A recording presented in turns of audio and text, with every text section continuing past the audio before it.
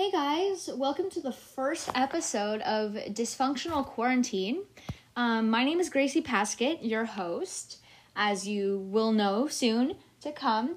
I created this podcast just because, we're all going through quarantine right now. There's a global pandemic happening.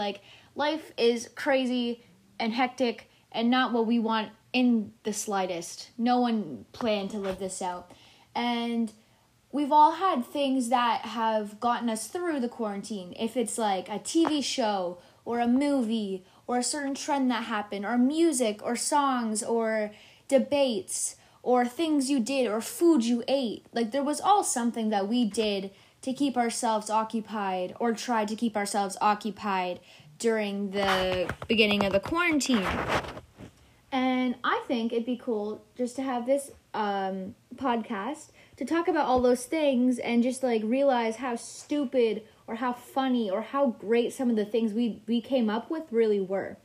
If you have any topics you want to talk about, if you want to talk about a certain song, or if you want to talk about how a certain trend happened, or how, this movie came out, or different gossip that you heard during the quarantine that happened, and you want an episode about that, then by all means, just, let me know and I will talk about it.